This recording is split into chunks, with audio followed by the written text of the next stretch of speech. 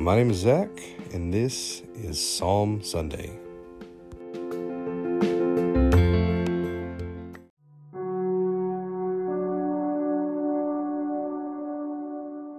Save, O Lord, for the godly one is gone, for the faithful have vanished from among the children of man. Everyone utters lies to his neighbors, with flattering lips and a double heart they speak.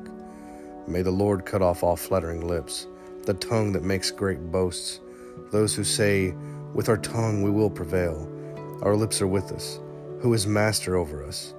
Because the poor are plundered, because the needy groan, I will now arise, says the Lord. I will place him in the safety for which he longs. The words of the Lord are pure words, like silver refined in a furnace on the ground, purified 7 times. You, O Lord, will keep them. You will guard us from this generation forever.